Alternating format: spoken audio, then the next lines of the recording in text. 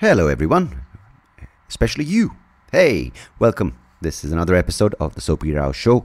Of course, why would it be anything else, right? What a stupid introduction, Sandeep. I mean, you never get it right. I don't know, man. What the hell? Unnecessary exuberance, excitement. But I think I'm a little chirpy, not chirpy, but I read this news article. Of course, it has to start with that. Yeah, it does, because it's funny, where it was more of a tweet. I didn't go into details. As you know, the research on this podcast is extremely deep, profound, what's the word? Fact-checked.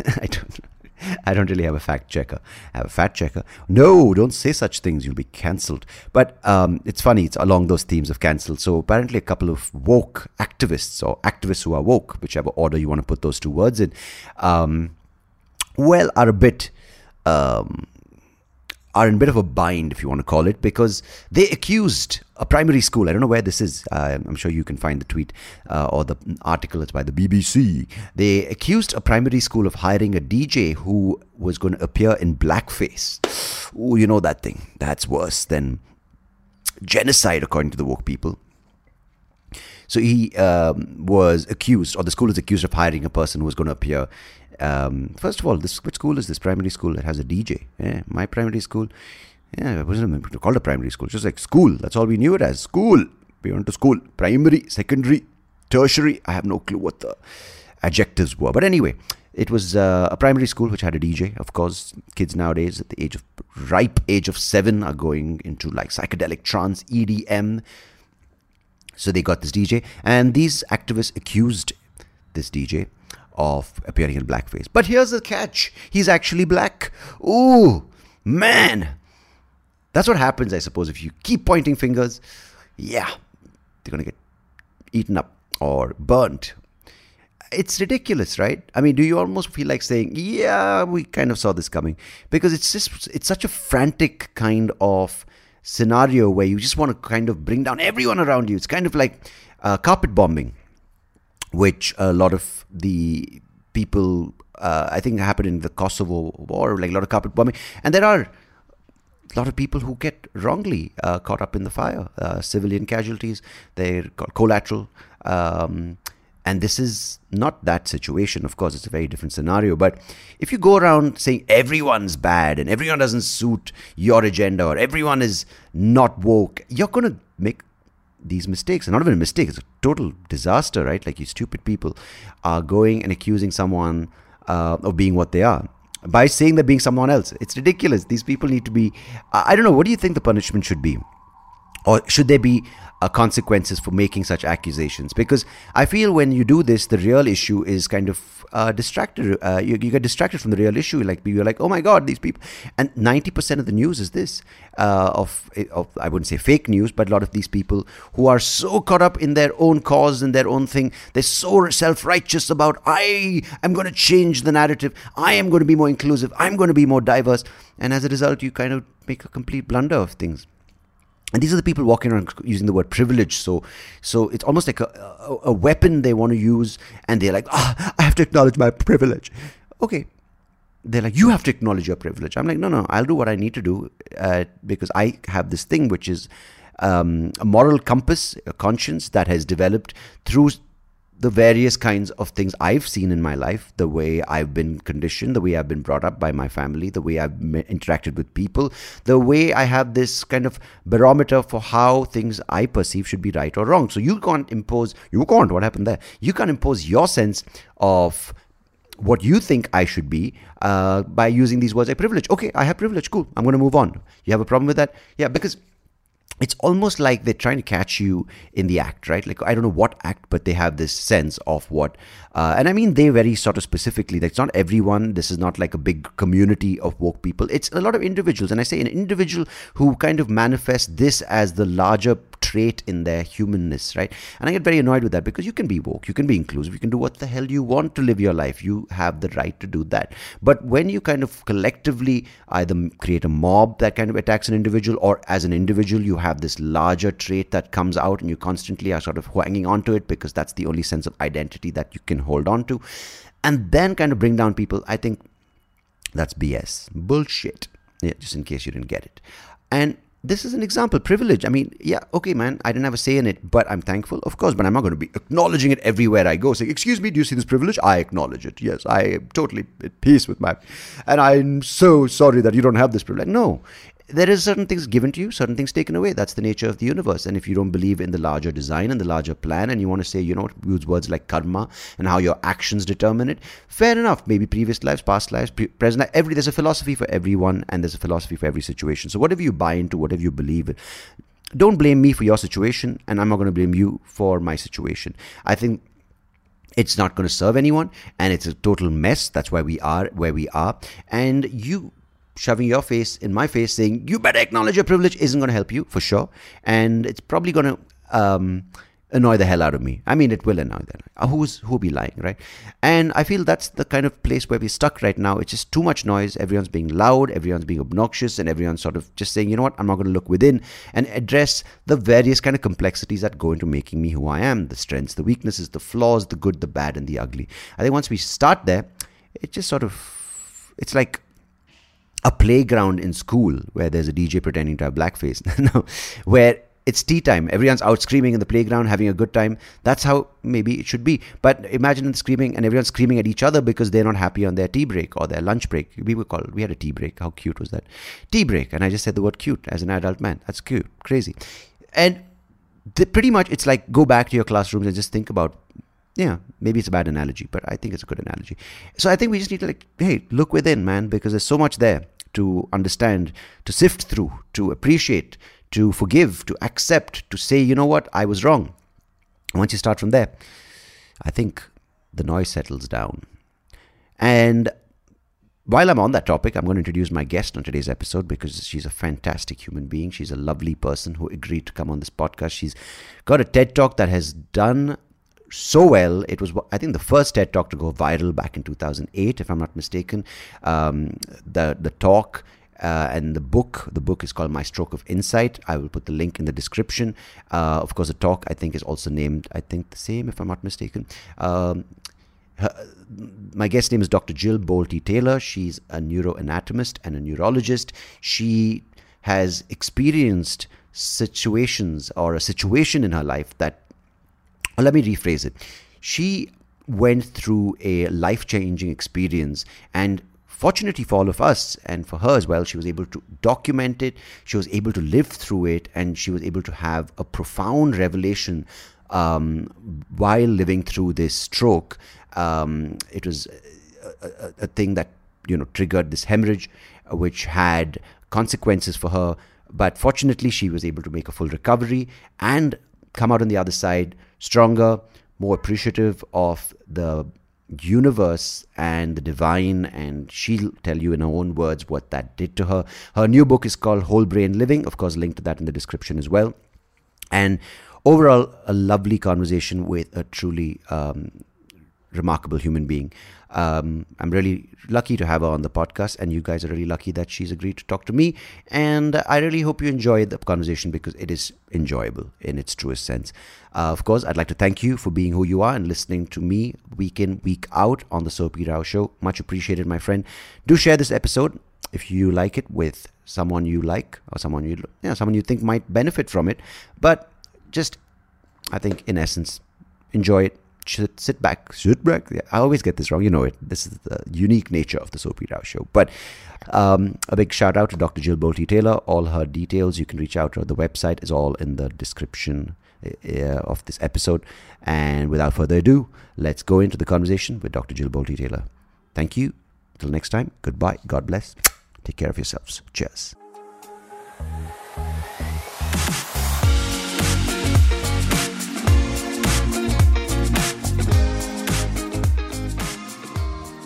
Dr. Jill Bolte Taylor, welcome to the Soapy Rao Show. Thank you so much for joining me.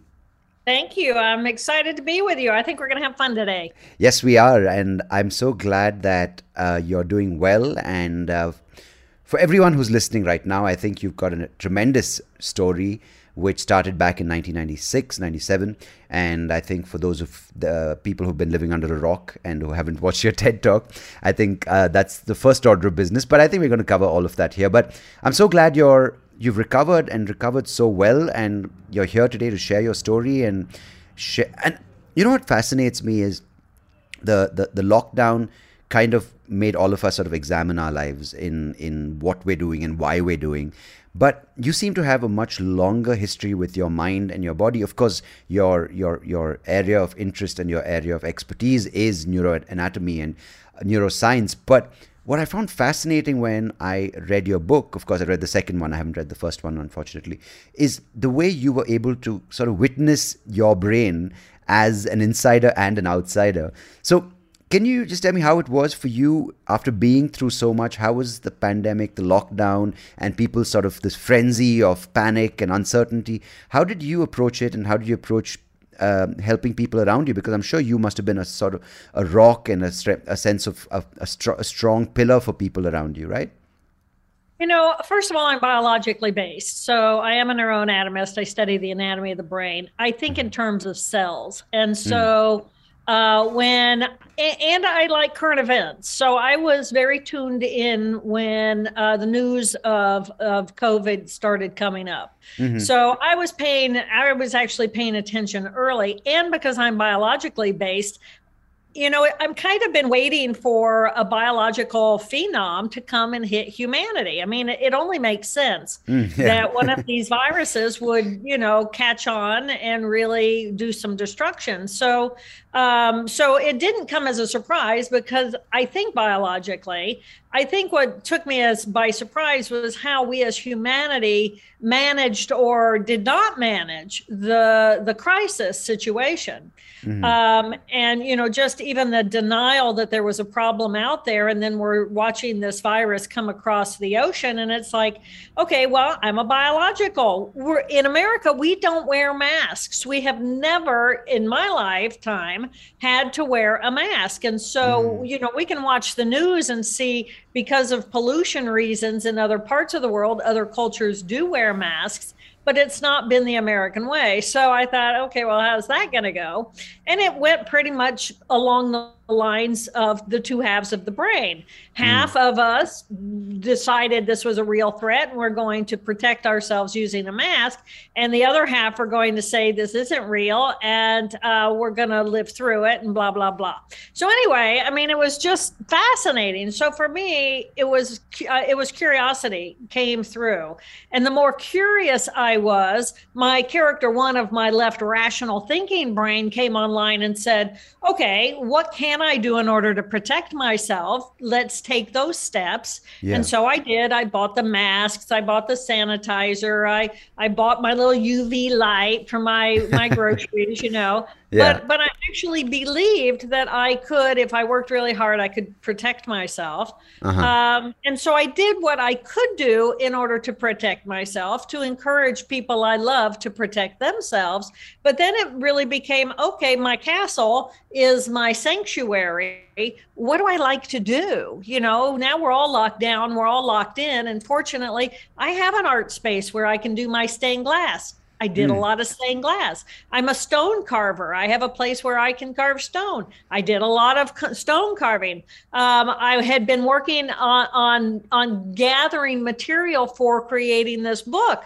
Mm-hmm. I wrote the book. Last year, during the second year, I podcasted the book, So I showed up 100% in what can I do on the edge of safety in order to feel like I'm covered as best as I can. Right. And then, but I have a real relationship with the cosmic consciousness of the universe. Call that God, call that whatever you want to call that. For me, it's love. And I feel really grounded in life or beyond life because I had this amazing experience with this major hemorrhage that where I lost my left hemisphere, my relationship with the external world, and all I had was the blissful euphoria of the existence of the present moment. So I went into the pandemic with my whole brain online, my whole toolbox available, and I used all of it. And I think that's fascinating, right? Because you talk about it in your book, which is Whole Brain Living.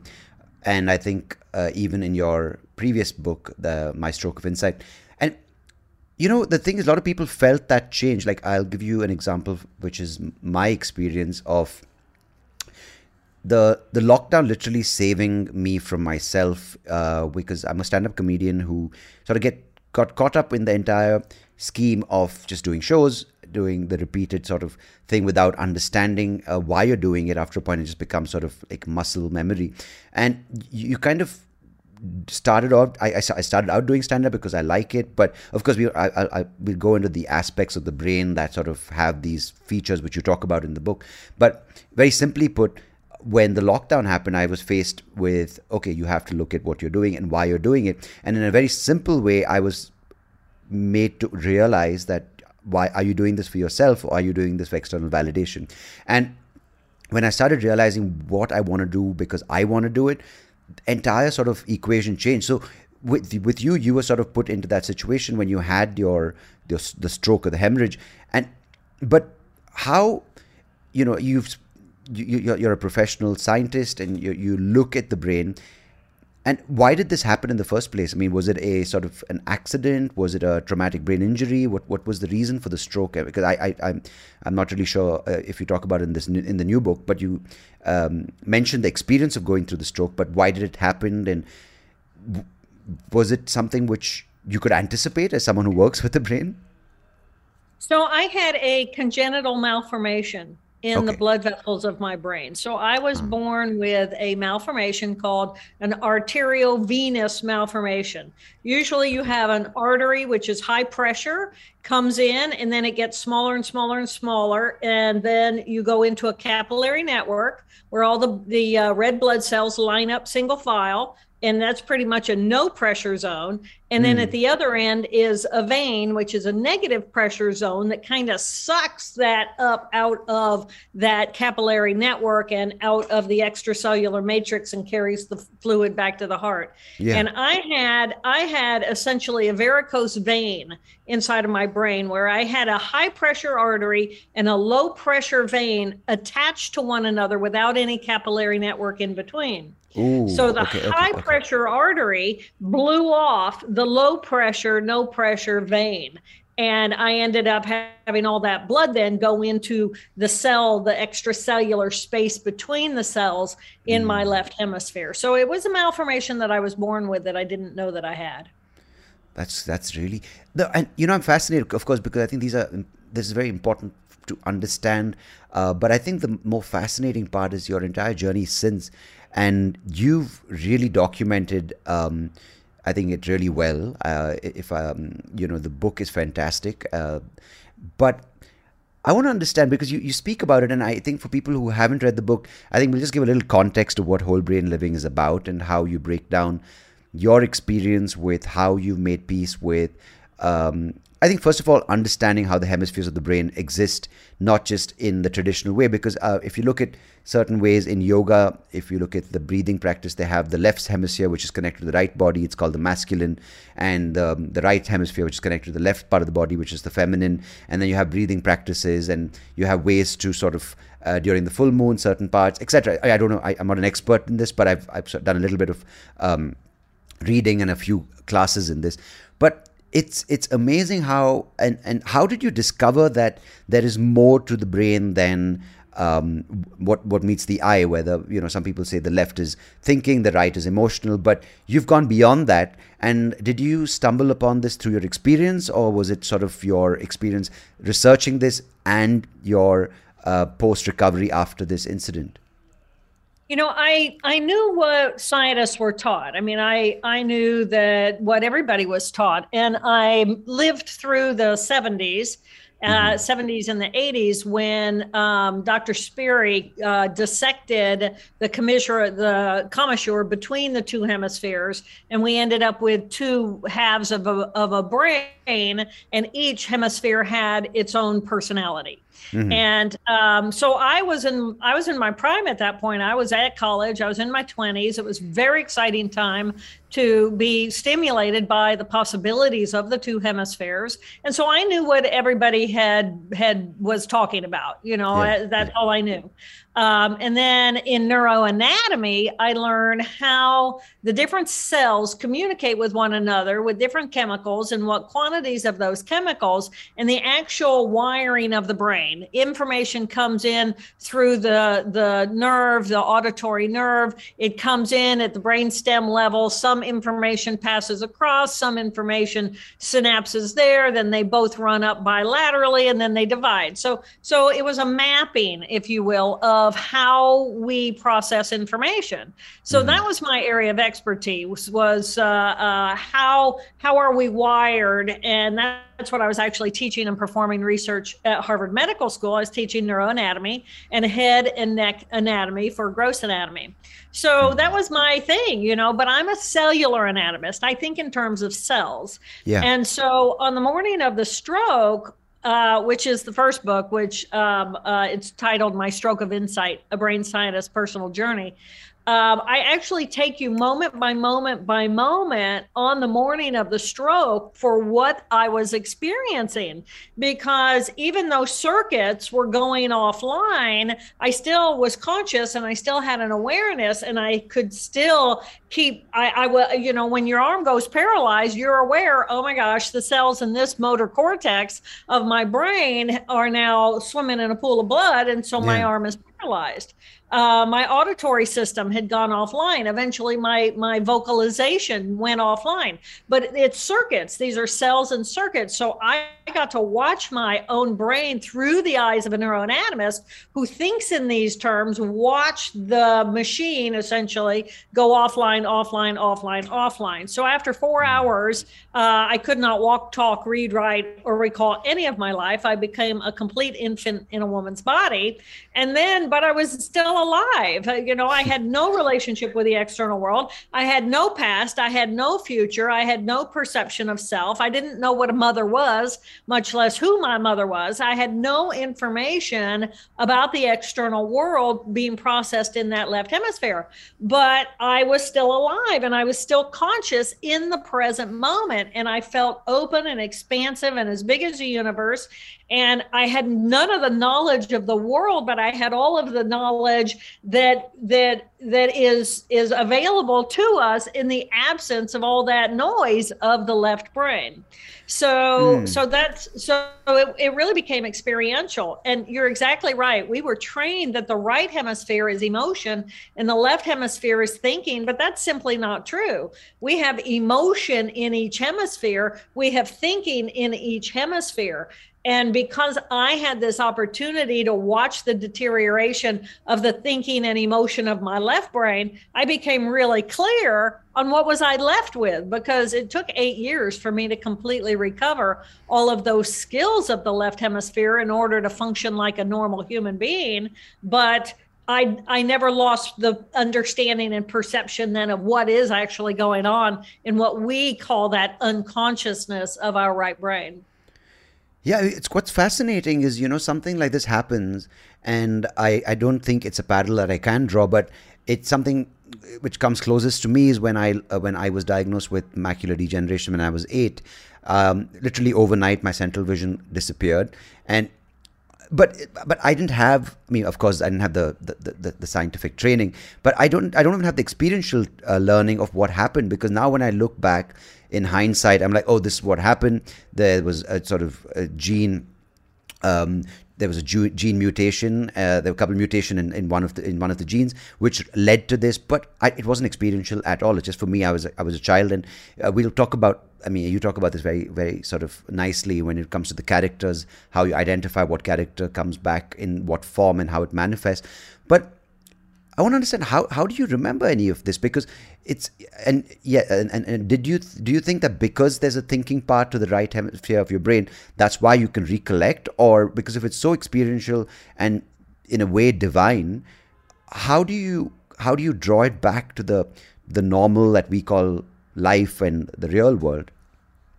Well, if you think about experience, just the phenomenon of, oh my God, I'm alive. I'm alive. I know I'm alive. How do I know I'm alive? I know I'm alive because I somehow have a consciousness that infuses organic, and I'm not dead. I'm here. At least at least a part of me believes I'm here, right? Yeah. So I have this level of consciousness that is always there. It always exists. Hmm. And it's not the consciousness of the external world. It's not the awareness or the details of the external world. But Yeah. in the absence of the details, it's like in the absence of the details goes into the bigger picture. Well, am I a conscious living human being if I have destroyed the thinking portion or emotional portion of my left brain? Yeah, I'm still here. People have all kinds of gifts or not, or they're like I don't know how you are with this, but I am terrible at hearing, differentiating the sound between a her and a her, right? I mean, these languages that have really subtle sound differences. You have to have the differentiation training at the level of the brain, of the ear, at the level of the brain, in order to be able to say, okay, well, when you say it this way, it means that. And when you say it this way, it means this. And to me, it sounds the same. So I don't have that differentiation, but I now have a different differentiation than the average person because I have experienced what's going on in the right hemisphere without the interference of the noise and the consciousness of that left brain and on top of the consciousness of my right brain. So I actually became more open, more full, bigger picture perspective without the analysis of the details. So how do I remember it? Well, how do I remember anything?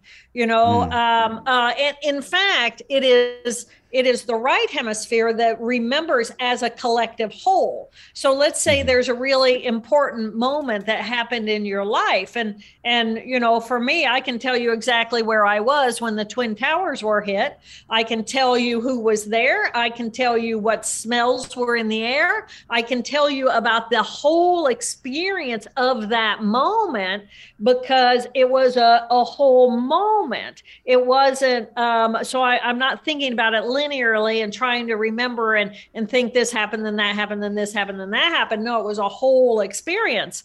And that's how the right hemisphere brings in information all simultaneously. It has an explosion of the present moment. And then the left hemisphere takes that apart and starts defining these little bits of data called details so that we can actually communicate externally with one another using language in order to try to share an experience. So the two hemispheres simply process information in completely opposite ways, and then they work together in order for us to have one seamless perception of what we are in relationship to ourselves and the world around us. So could you do this exact sort of capturization of the moment, whether it's the larger or the finer details, before your episode with the hemorrhage, or was it something? What I was given was really, and I'm going to go back to the word differentiation.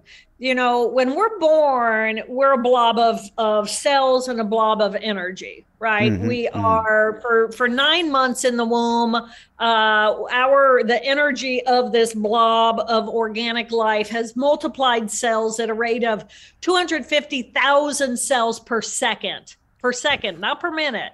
250,000 per second. Bam, bam, bam, bam, bam, bam, bam, bam, bam, right? That's crazy. And then boom, after 9 months of this gestation, then it's like, okay, now it's like the next piece on the program is I'm going to be born into the world. So I'm born into the world, but what's born into the world is a mass of cells and a mass of energy. And some cells have differentiated into skin cells, or they're going to be hair, or they're going to be muscle, or they're going to be part of my liver, or they're going to be whatever. But so a certain level of differentiation has happened by the time we're born. But what do we do then? We're born into the world and we flail.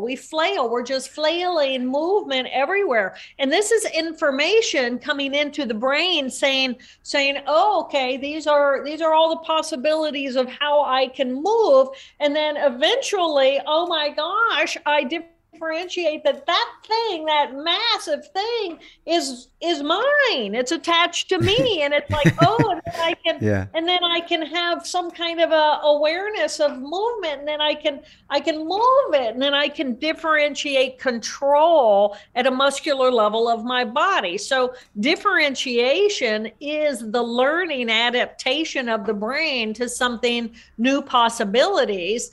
And what happened for me was when I lost the left hemisphere, I could clearly then differentiate and get to know, well, what is going on in the right hemisphere? What does it feel like to be there? What is it good at? What is it masterful at? How does it work? What did the thinking cells do versus what do the limbic emotional cells do? They're very different. It's different tissue. And then as I had to use that all that I had, which was just my right hemisphere, to rebuild connection to those same groups of cells, the emotional cells of my past and future. It was gone. I had no past. I had no future. I had no experience. I had no feeling from remembering my past. And then my cognitive mind was disconnected. So all of my academic language was gone. So I had to rebuild the language. So the only difference between me and any other human being on the planet, because of what happened to me, was I have a clear differentiation of what are the functions of these different specific groups of cells that I can now say, okay, this is no longer, doesn't have to be unconscious anymore. We can actually consciously have an awareness of what's going on in those groups of cells. And then from here, we can grow into, okay, well, how do we get the whole brain? How do we capitalize on the strengths of all of these different groups of cells inside of the brain so that we can actually evolve ourselves to the next level of humanity? Yeah, absolutely. It's quite remarkable because you mentioned this feeling of expansiveness where you go beyond. But, just to understand, I don't know, because I think there's this social construct that most of us are trapped in where we have this sense of ego and identity, and we kind of live through that perception of the world through the self. And you use this, and I think before we move on to the next part of the conversation, I think if you could just break it down in a very simple form into the 4 parts of the brain, I think for people who haven't read the book, they should anyway, but for this conversation to make sense for them. But I think there's this thing which I've heard about, and you talk about it as well, the working self, which we use, that's the ego, which we use to interact with humans and with our activities or with the real world, as many people might call it. Then you have the true self, which is pure and which is sort of divine in its existence, which connects to the larger consciousness. So this almost goes from you being a neuroanatomist, a neuroscientist, to the realm of spirituality. And how was that transition for you to say, hey, I've read about this in the form of cells. I know these cells, how they interact. There's a certain thing where the brain can adapt. It's a muscle that works. There's blood flow, etc., etc. And then you go into the space of the divine, and you go into the space. So maybe you can talk about this, but maybe before that, just to maybe you can address it, in whichever order you prefer, about how the brain is broken up into those the thinking and the emotional in both hemispheres. But just this transition, maybe if you can talk about that before we get there. So every ability we have is because we have brain cells that perform that function, period. You have to have a brain cell in order to move your finger. You have to have a brain cell in order to experience vision. You have to have a brain cell or a liver cell in order to filter nutrients from your what you bring into your body. So every ability we have. So my ability to have language or to have a me, a center, I, Jill Bolte Taylor, I'm a real person. These are my likes and these are my dislikes. This is my education. This is my family. This is my me. The whole world evolves around me. Well, that's the consciousness of my left hemisphere. I have to have a left hemisphere in order to have language, even the ability to have a name. I have to have the cells in my left hemisphere say to me, my name is Jill. I mean, otherwise, how do you know what your name is? You know what your name is because you have a group of cells telling you what your name is. You go home at night because you know where you live, because cells in your brain are telling you where you live. It creates a map inside of your head, and then you can follow that home to home. You know people in the world because you have cells telling you who, recognizing and telling you who those people are. But if you wipe out that left hemisphere, then you wipe out the skill sets of that left brain, which is evolved around me, the individual. Well, if I don't have me, the individual, what am I? Well, I'm still a life form. I'm still this magnificent mass of 50 trillion molecular geniuses, erased a group of cells in my brain about the size of a pea that says, oh, no, it's all about me, the individual, the ego. And it's like, well, wipe out those cells and you don't have an ego anymore. And you lose a whole bunch of information. And, you know, to a lot of people, that feels traumatic. But for me, that's what happened. And I didn't have any say about it, but I lost Jill Bolte Taylor. She died that day. But in the absence of her, I wasn't dead. I was still alive. I still had some function. I was paralyzed on half of my body, but I was still conscious. And I no longer had the group of cells that defined the boundaries of where I began and where I ended. So I felt like I was an energy ball, literally as big as the universe, connected to the atoms and molecules as big as the universe. I have to have that group of cells in my left brain that define me, the individual, the boundaries of my physical body. I have to have that group of cells that says, call me Jill Bolte Taylor. And then I'm also going to file and pile into that file all of my likes and dislikes, etc. So the me, the individual, is in the left hemisphere, but in the absence of that left hemisphere, as I relate to me in relationship to the external world, the social norm, that's all in that left hemisphere. Get rid of the left hemisphere, and I simply am this magnificent power of energy around this organic mass in the present moment, big as the universe, and sharing consciousness with all that is, without all those details of the external world, because that's not what those cells are doing. So when you think about the differences between the two hemispheres, the right and the left hemispheres, first of all, they share no cell bodies. They communicate with some 300 million axonal fibers so that each one knows what's going on in the other hemisphere, but they cut those fibers and they're separate. So so they're two halves of a whole, and wipe out a half. And in the right hemisphere, all you have is the present moment, right here, right now. Bring your mind to the present moment. You have the ability to focus on your breath.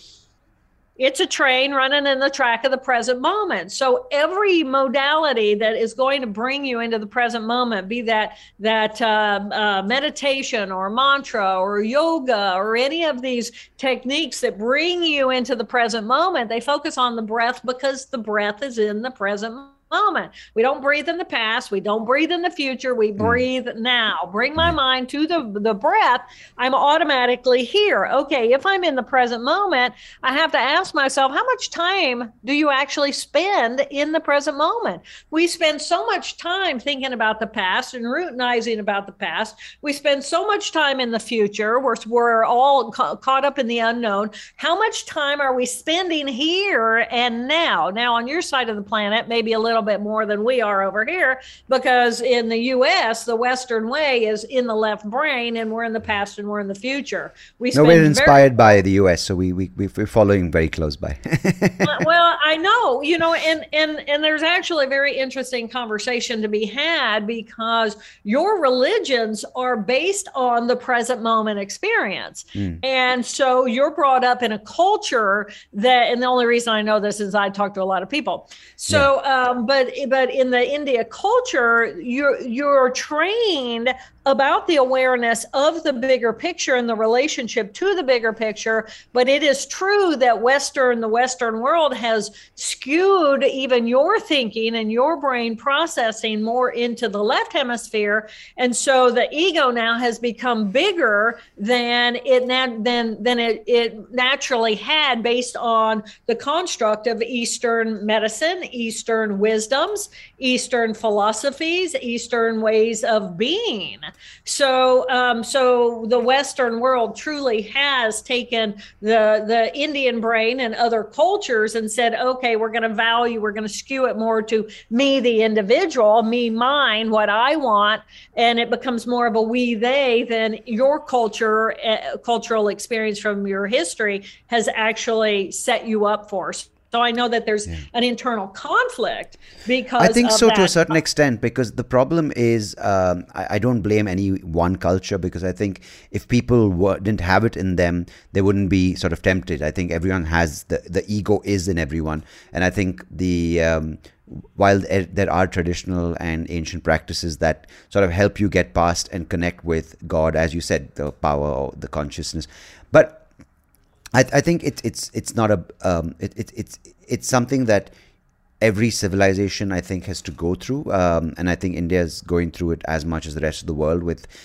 the divide of the pain and them versus us, etc. We just sort of seem to follow, and I'm not speaking on behalf of every Indian. I'm just observing what's going on around.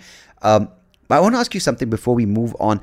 So, what you experienced that day when your left brain shut off and you lost all your identity as Jill Bolte Taylor, as an individual, as an ego, is that what a person with, say, dementia or Alzheimer's goes through? Because I have a couple of people in the family who are older and who have Alzheimer's, and everyone just seems to feel really bad for them, saying that person we knew is gone. But so I don't know. I mean, this is maybe a very naive question, but what is it similar? Because do they have any of this experience similar to yours? And if you can sort of talk me through that. So I believe that dementia is a whole brain experience. But I think that and so for me, I lost the specific groups of cells saying, I am Jill Bolte Taylor. These are my likes and dislikes, etc. These are my relationships. Right. So in dementia, that unquestionably gets compromised, but there's something else compromised as well. In the right hemisphere that I didn't have compromised. Do you see what I'm saying? Right. However, most people, and if you look, I love this conversation. If you have someone who you love who has dementia, the loss is not theirs. The loss is yours because they don't remember you. They're good whether they remember you or not. But so they are good. What? They are good. They're usually good. Most of the people, when you run into these people, they're not weeping all the time with pain. They're not.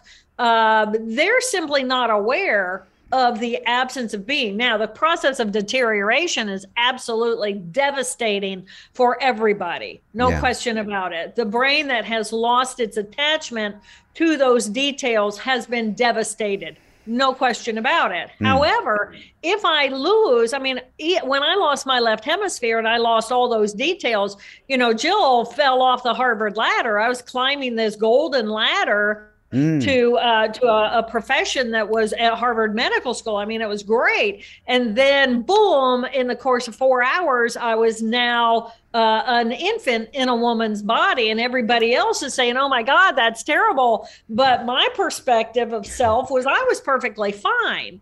I was no longer, the left brain was no longer how I was making judgment on the value of me as an individual. I had value simply because I was alive. And I would be sitting on my couch drooling and grinning, and my mother would say, child, how can you be so happy? And it was like, because I wasn't caught up in me and all the ego stuff. But how do you communicate with, because your mom plays a big role in your recovery, and you speak about her in the book and how she recognized even that part of you, which you didn't recognize till a certain point.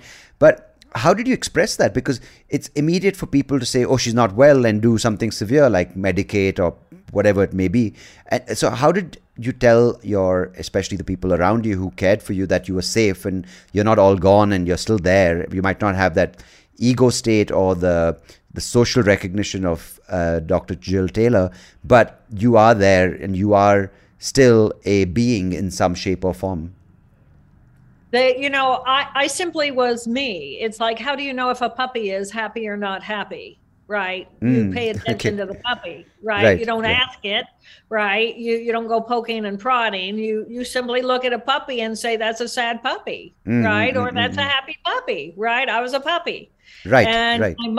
my mother cared enough to actually look at the puppy and say, this puppy is wounded. How do I help this puppy recover? First of all, regain strength because I was all but dead. And how, we take it one step at a time, but she did it without a negative judgment. She did it with love. That's And if amazing. if Yeah. the puppy was tired and needed to sleep, well, she didn't poke me and make me eat or make me do something. She let me sleep. The puppy's tired. The brain of the puppy needs sleep because it's processing. First of all, it's had this terrible trauma. It's got this major hemorrhage in the left hemisphere. The whole brain just needs sleep, and I'm clearly curled up in a fetal ball needing to go to sleep. So she let me sleep. Right. And then when I awoke, then she would feed me. She would get food into me. She would take me to the bathroom, let me take care of my needs, and then I'd be wiped out again. And then eventually I gained a little bit of strength. And then when I was strong enough, then she was innately available to teach me. And so that's what she did. She just looked at the puppy and said, what does the puppy need? No, that's amazing. Like the way you talk about your relationship with your mother in the book is quite. I mean, it's very touching, of course, but just recognizing each other's strengths, and I think that's how. I think it's a place where now we can maybe, if you're okay, just sort of in a nutshell. I know it's hard to talk about in a nutshell, but just for people who haven't read the book and to understand, okay, so we have the brain, and I'm going to put it across as the layperson asking you this question, and I am the layperson, but okay, the brain, you've broken it down into two hemispheres, as you mentioned earlier. It's the right side of the brain, which is the feminine, and the left side, which is the masculine. And now you've said that there are beyond just the thinking and the emotional in each hemisphere. Each part has both emotional and thinking. So you give it characters, character 1, 2, 3, and 4, and you break it down into what these characters do. So how is, okay, maybe can you tell people just what these characters are and how you arrived at these characters? Okay, so, and I'm not going to start linearly. So the difference there are 4 characters inside of our brain. We have 2 emotional groups of cells, 1 in each hemisphere. We have 2 thinking groups of cells, 1 in each hemisphere. So what's the difference between the 2 hemispheres? These are the 2 biggest differences. The right hemisphere, it's right here, right now, present moment. Easy to remember. Right hemisphere, right here, right now, present moment. Mm-hmm. There's no past and there's no future. And the second big thing is that right here, right now, I'm as big as the universe. This is not about Jill Bolte Taylor, the individual. I have to have cells in the left brain for that. So the right hemisphere, it's right here, right now, and I'm a part of a collective whole. I'm part of humanity. I'm a living being that looks like you. Okay, left hemisphere has a past and a future. And because the left hemisphere has memories from my past and potential information about the unknown, then I am linearity across time. So I think methodically or linearly. A part of that is language. And a part of language is me, the individual. I am an individual. So I have cells in that hemisphere that define where do I begin and end. It has language cells that define my name, Jill Bolte Taylor. And then all the details of me in relationship to Jill Bolte Taylor. So me, the ego, is in the left hemisphere across time. So we have these 2 hemispheres then. The emotion of my past is all my pain from my past. My thinking left brain, which I call character 1. So now I'll do the 4 characters. Character 1 is about me, the individual, and my past and my future and my relationship to the external world. So character 1 is the rational thinking part of my brain. It's a group of cells in that left hemisphere. It defines me. Where do I begin? Where do I end? It has a past. It has a future. It has language. And it creates order in the external world so that I can have some semblance of order in my life as an individual. So the character one, it likes to create order. How does it do that? It analyzes information. It says, this is different from that. So we're going to call this, we're going to call that, and we're going to organize it. We're going to categorize it. We're going to define the social norm. What is right? What is wrong? What is good? What is bad? That's that character one. It gets punctual. It knows how to control time. It controls people, places, and things. And it got us here today on this date at this time, even though we're on opposite sides of the planet. Our character ones came online and said, okay, we're going to create order and we're going to connect at this time. All right. So that's character one, the rational thinking part of our brain. I call mine Helen. It's short for Hell on Wheels. She gets it done. Have you named your character one? Yeah, I don't know. I'm still in, the name I've given right now is Sandeep, because he's the guy that, it's strange, I was thinking of, I think you also take people through the naming process, like what you can use as leads to kind of give a name to the character. Yes. But mainly the thing is because I think this guy is, even though it's my real name, is this guy who sort of was on the back burner, put through the paces, and wants to sort of be a little more cautious and a little more careful, be a little bit more, I think, a good boy who gets stuff done, and kind of is more orderly, but at the same time has to sort of be a little bit more pleasing to get validation and all these things. So for now it's the character one, which is the functional member of society, which is the thing is which I use to sort of represent myself in the real world, is called Sandeep. But the next character is the troublemaker, because I've lived with him for many years. Character two. So I think that's that. Character two is the emotion of that left hemisphere. It has a past. It's all the pain from the past, and it's all the fears of the future.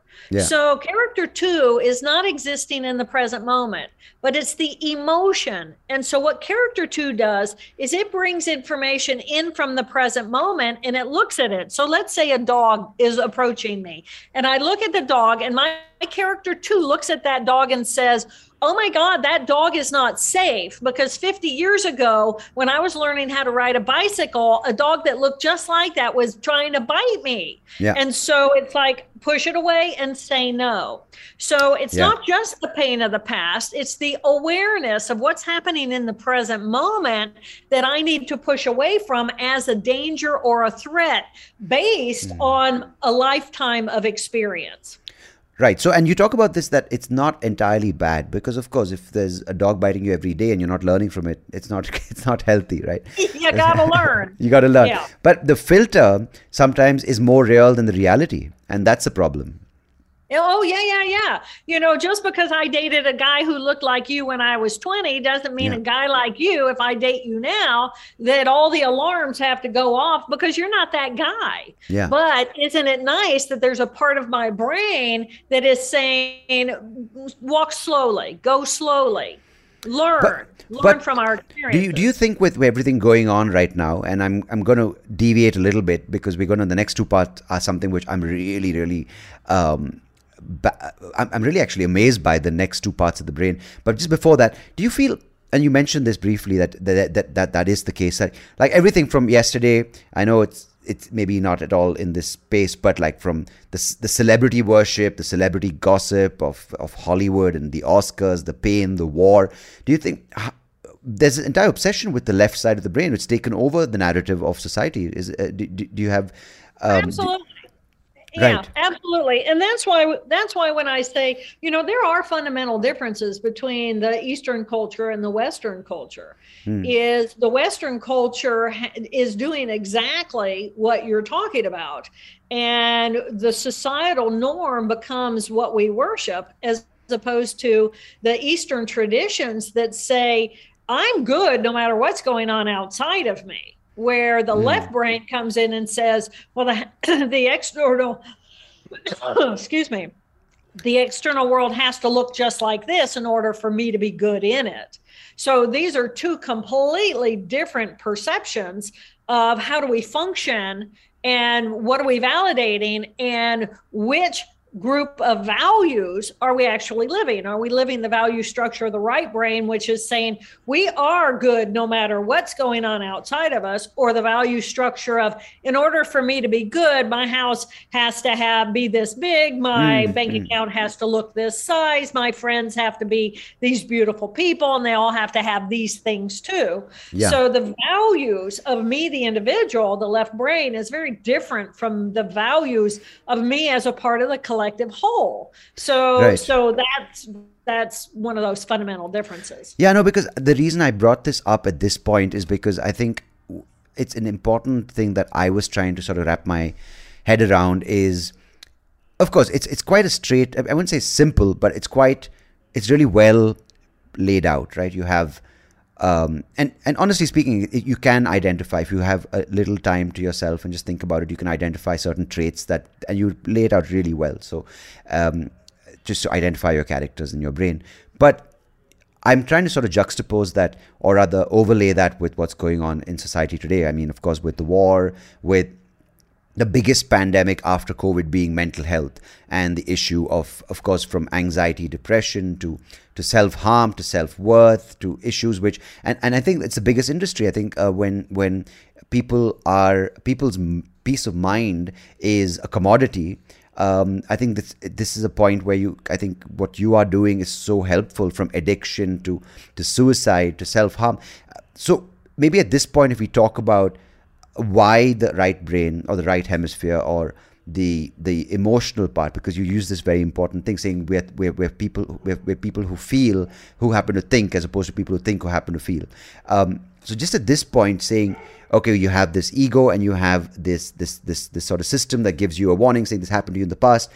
So be aware of what might happen, but we've taken that to going, this is going to happen again and again and again, and so we're constantly in a sense in state of threat.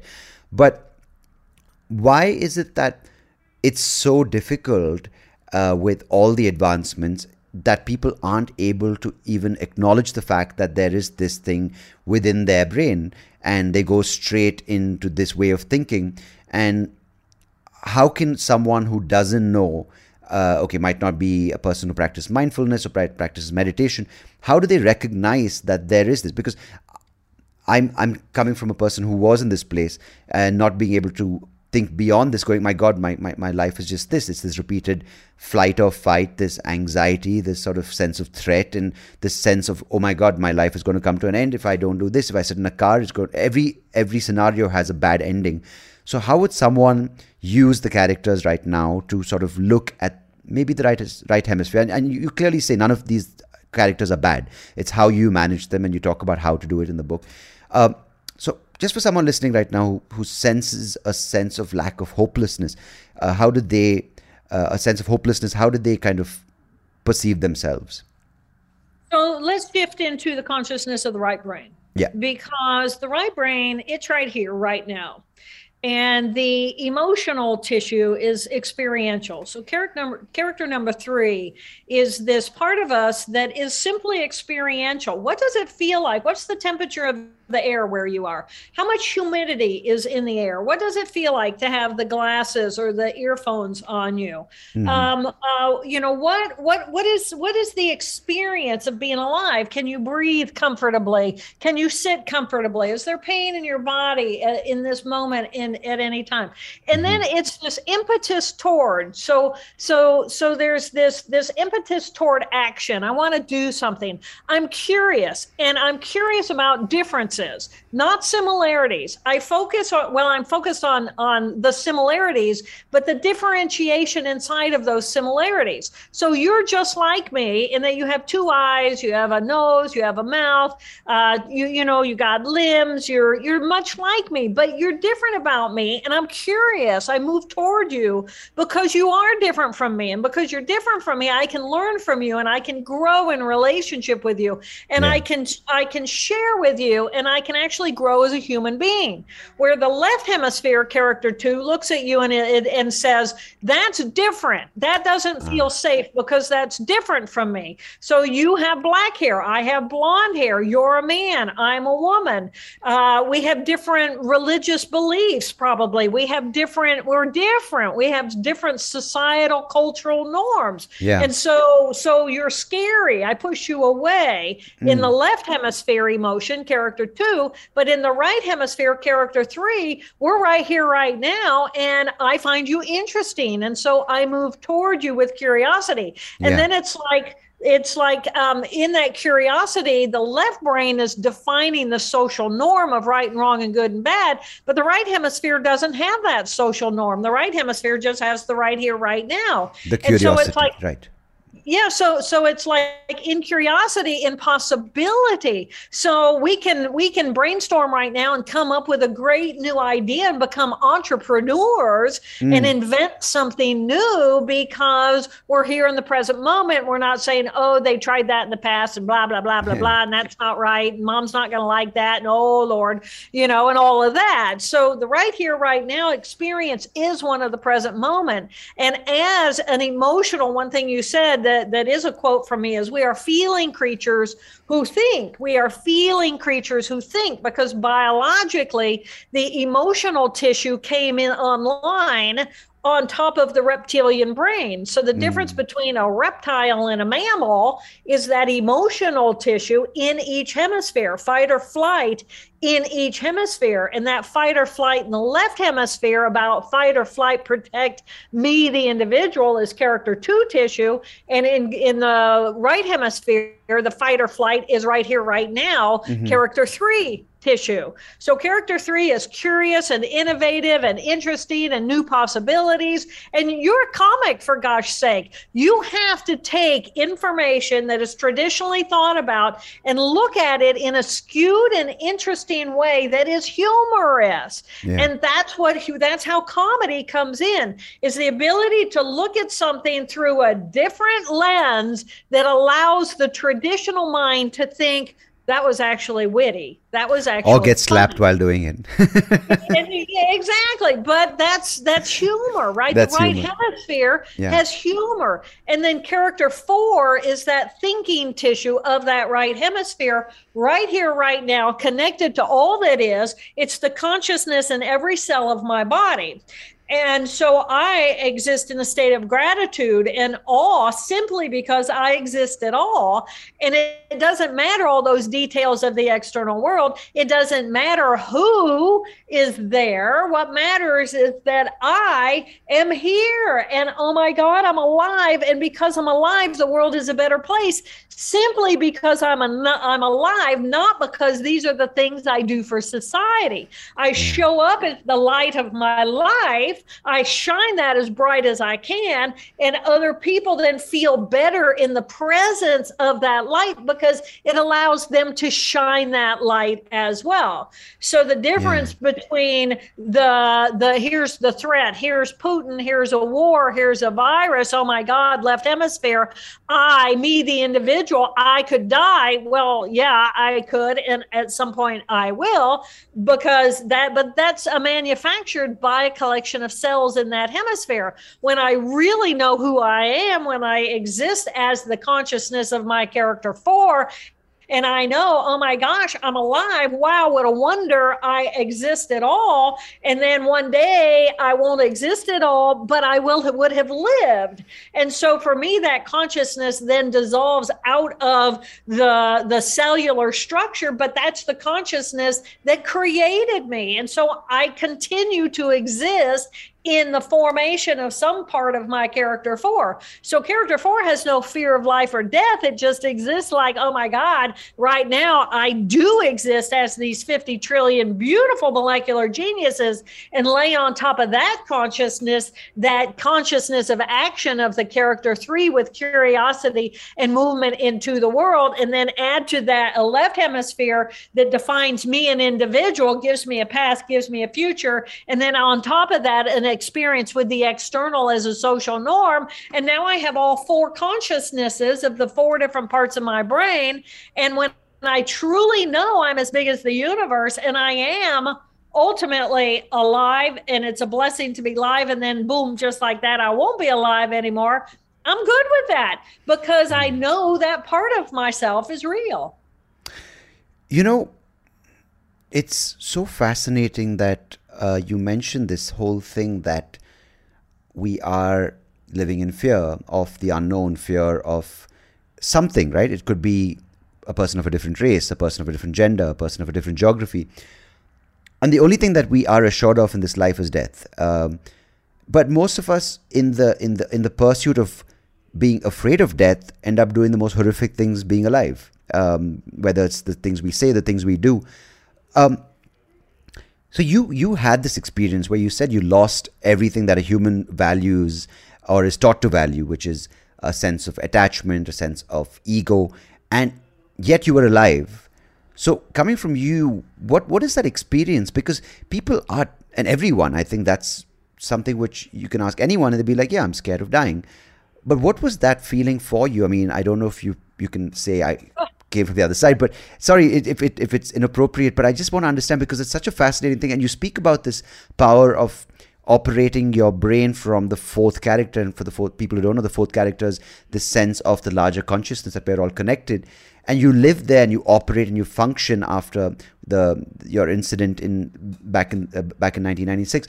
But I think just to, you know, I don't know if you can simplify the concept, but it just sounds so remarkable, and I want to sort of understand what it feels like, because I think we're all trying to get there someday. Well, okay, so picture yourself as these four different levels of consciousness. The consciousness of your character 4, it's always there. You are as big as the universe. You are as big as the universe. Your energy. Energy doesn't stop and end at your skin. You are energy. And you're not just the energy of a tiny little microbial cell. That microbial cell that was you was half of the DNA from your mom egg cell, half of the DNA from dad's sperm cell, and then that cell multiplied literally at a rate of 250,000 new cells per second over the course of a 9-month gestation. You didn't just come in with the consciousness of that tiny little microbe, but that microbe had all the molecular genius that it needed to metamorphosize itself into those 50 trillion cells that would become you by the time you're born. Okay, so wow. I mean, if you can't just sit back and go, okay, wow. So what did I know when I was born? Yeah. Well, I knew something, right? I knew energy. I knew I was atoms and molecules. I was particles. I was big as the universe. I didn't have that group of cells in my left brain that said, oh no, this is me. Just here. This is me. No, you don't. You were born with so much more than that. So think about what's in that character 1. The character 1 is language. Okay, get rid of language. Well, if you get rid of language, let's say you speak an Indian dialect and we drop you into China and you don't speak any Chinese. Well, can you still communicate? Well, at a certain level, fundamentally, you kind of can, but overall, the language is gone. So you're not philosophizing anymore about Putin or thinking about the threats of the future. You're right here, right now going, oh my God, I'm thirsty and I need to communicate. I'm thirsty. I need water, right? Yeah. So you find a way in the absence of language. And so that left brain gets kind of shut down and we shift into the emergency situation of the present moment. Okay, now I'm here. Now I'm on survival. Well, how do I do? And then let's say you're taken in by a nurturing family and you're being nurtured and loved and you're feeling that these people are caring. These people are concerned about you. They're loving you. They're supporting you. They're giving you what you need. They're letting you sleep. They're feeding you food. They're giving you nutrition. So imagine what it would be be like to get out of you, the individual, into here I am in the present moment, and all those details about who I used to be in my other life don't matter anymore because that's gone, and what I have is right here. And in the here and now, there's a certain level of peacefulness as we get rid of our jobs and the need to satisfy that social norm. And oh my God, what a relief that is. Yeah. And my relationships, and oh my gosh, as wonderful as they are, they're very stressful. Relationships are very stressful. They're this pull and push relationship and power struggle. So let's say those are all gone. And in the absence of all that, it's kind of a peaceful, blissful euphoria. In the present moment, it's like, oh my God, I'm alive, and I'm grateful that I'm alive. And in that sense of gratitude, all I have is this awareness of love and gratitude and appreciation. And then boom, if I lose that life, then wow, I lived.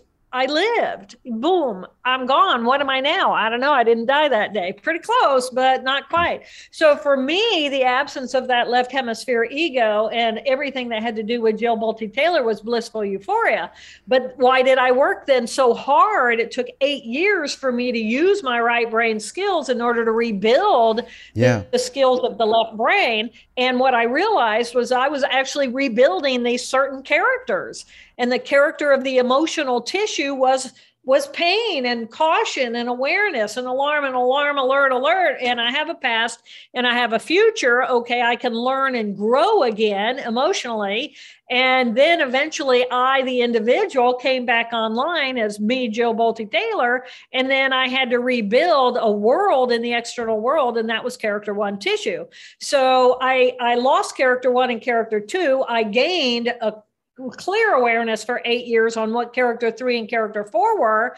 And then I used those skills to rebuild the skills, the cells, the connections between the cells in order to be able to regain abilities that then ended up with personalities. And I thought, whoa, that's interesting. And character 1 came back online and said, wow, I'm back. It's been 8 years and I want to be the boss again. And the rest of us are in here going, that wasn't what we were planning on doing. We like the blissful euphoria of gratitude and grace and allowing things to evolve very differently than that linearity of, okay, I have to make this work like this. And then it's like, well, how can we get all 4 of them to communicate with one another so I can live as a whole brain? And that's where the technique of the brain, BRAIN, as an acronym, brain huddle comes in order to be able to get all 4 of the characters to intercommunicate with one another. So everybody gets an opportunity to voice their wants and at the mic. And then we, as a collective whole inside of my head, make the decision of how are we going to be next. And as long as that character 4 is online, I'm going to be bringing my best self into every decision. I'm good with that. Yeah. Now, I think it's a remarkable concept because I think some people probably listening right now are like, wait, you mean that we have to have something as drastic as a stroke or a hemorrhage to explore our consciousness? But what this thing does, which is the breath, recognition, appreciation, inquiry, and navigation, that's the thing you just mentioned is brain. It gives you a way to sort of almost break your mind or your brain, into these 4 people and say, okay, who am I going to use? When am I going to use them? For what situation? And these 4 people are on my team and they're going to look out for me, and me being a part of the larger 4. It's really cool. I was thinking through the entire thing and I'm like, you know what? I'm going to try it today. And it actually has worked. And it's quite a cool thing for people who, because sometimes in this entire journey of how do you silence the noise, it gets a bit overwhelming. And I think that's a really, really nice way you've done what you've done to help people who might not have had a chance to even think about their life in this particular way. So yeah. What is your plan with this? I mean, you clearly in the book mention about addiction and people in the prison system, but what more can people take out of this than they already? There's a tremendous amount of stuff they can take away from the book and from your story. But what can the future look like if we adapt and adopt certain attributes of what you've spoken about in the book, or maybe just all of it? So the power of this material, in my opinion, boils down to the brain huddle that we just talked about, because we have the power to choose moment by moment who and how we want to be in the world, period. I have that power. You can come in and you can be yelling and screaming at me, and you can be unhappy, and you can be aggressive. And I can look at you now as all four of my characters, and I can say, oh my gosh, he's in his character too. He's in his pain. And then what do? I can jump right into my character too, and we can tit for tat, and we can fight with one another. And aggression is never going to have a resolution. Yeah, it's called social media. Yeah, right. Or I can step into my character 4 and say, oh my gosh, I'm so sorry that you're feeling the way that you're feeling. And I can hold the space for you, and I can let you do your venting, and do you need to vent? And I can step in as my character 1 and say, is there something I can do to fix it? Because that's what character 1s do. They step in and fix it. Character 2 step in and they kind of fuel the aggression. Character 3 is going to come in and it's going to bring comedy. It's going to bring wit. It's going to bring curiosity. And it's like, okay, do you need a hug? Do you need, what can I do? How can I connect with you and help you realize you're not alone? And then maybe you'll come out into your own right brain. But when I honor your 4 characters, when my 4 characters honor the 4 characters in you, then the 8 of us are in relationship with one another, and we're doing it consciously. And from the moment we think a thought, it stimulates an emotional response. We run a physiological response to what we're thinking and what we're feeling. From the beginning of that thought till the time that physiology is completely flushed through me and out of me takes less than 90 seconds. I can hold the space for another human being for 90 seconds. But then you need to stop rethinking the thought that re-stimulates the emotional circuit, making you more and more angry for, hours, days, years, decades. Yeah, it's terrifying because the thing is, as you mentioned, it's terrifying, yet there's sort of light at the end of the tunnel, because when we look at, as you said, India, supposedly we have had a past where people were able to sort of look beyond themselves and see a sense of community and a sense of God, which has kept us, out of revolution, or kept us, for the most part, not sort of going at each other's heads. But now more and more with this being thrown at us, this way of thinking, it's the ego, where it's greed, it's pursuit of material attachment. It's scary, honestly speaking. I don't know if you've traveled here, but like literally it can be traffic, I wouldn't say smoothly flowing, but traffic flowing, and then next thing you know, it's a massive fight and there's aggression. So this idea that, where it's not just living in isolation, where you might be, amazing in the sense that you can meditate for an hour, but it's how do you coexist with others, right? Because you'll be able to meditate, but if someone comes in with their character, which is sort of inflammatory and one's sort of reaction and is hurting, it's so, and that's exactly why I sort of asked. It's so beautiful to understand. It's almost like a guidebook how to live, and you've also really well sort of charted these questions down where people can sort of identify their characters. So I just want to say thank you so much for. It's been an amazing journey to listen to, but I'm sure it hasn't been easy. So I really appreciate what you've done for yourself, and also, I think it takes a lot to share that with people after, because, I mean, honestly, many of us, including me, have been like, I'm tired. I just want to live my life. But it's beautiful hearing the idea of being in that larger consciousness and the bliss and the divine sort of feeling. So I'm glad you are in the space, and I'm really glad that you are doing what you're doing. And if you could just tell people who are listening right now where they could find both your books and, of course, that really, really big TED Talk, which I'm pretty sure most people have heard it, but if you could just drop the names of the books and where they could find them, that would be really good. Yeah. And you can find anything about me at drjilltaylor.com. And the first book was called My Stroke of Insight. And the title of the TED Talk is called My Stroke of Insight. And it was the first TED Talk that ever went viral.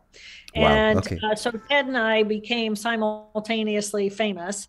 Hmm. And it was particularly, of particular value in the Eastern cultures, because here was a brain scientist talking about blissful euphoria, and in the absence of my left brain, actually finding nirvana. Mm. So, I think all of us, we're all on this journey to really, how do we live a whole brain life? How do we capitalize on the best of each of our four characters? And so the second book is titled Whole Brain Living.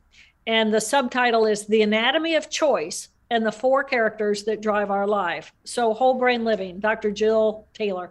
My middle name is Bolte, Bolte. So if you look up Jill Bolte Taylor, you'll find me on the internet. I'm just I'm kind of... pretty sure we will, and I'll put all the details in the description. And Thank no, you. it's remarkable. I'm so glad that you could join me on this podcast, and it means a lot that you could share your story and everything that you are doing and continue to do to help people. And it's fantastic to hear from you today. Thank you. It's been a joy. And, I appreciate, I always say, I love doing stand up, but I do neuro humor. Because nervous system, there's nothing funnier than what we are. And so you captivate that and captivate others with that. So thank you. I knew today would be interesting. I knew we'd go interesting places, and I'm grateful. So you take good care of yourself as well. And you, Dr. Jill. Thank you so much. Appreciate it. And till next time, thank you. Thank you.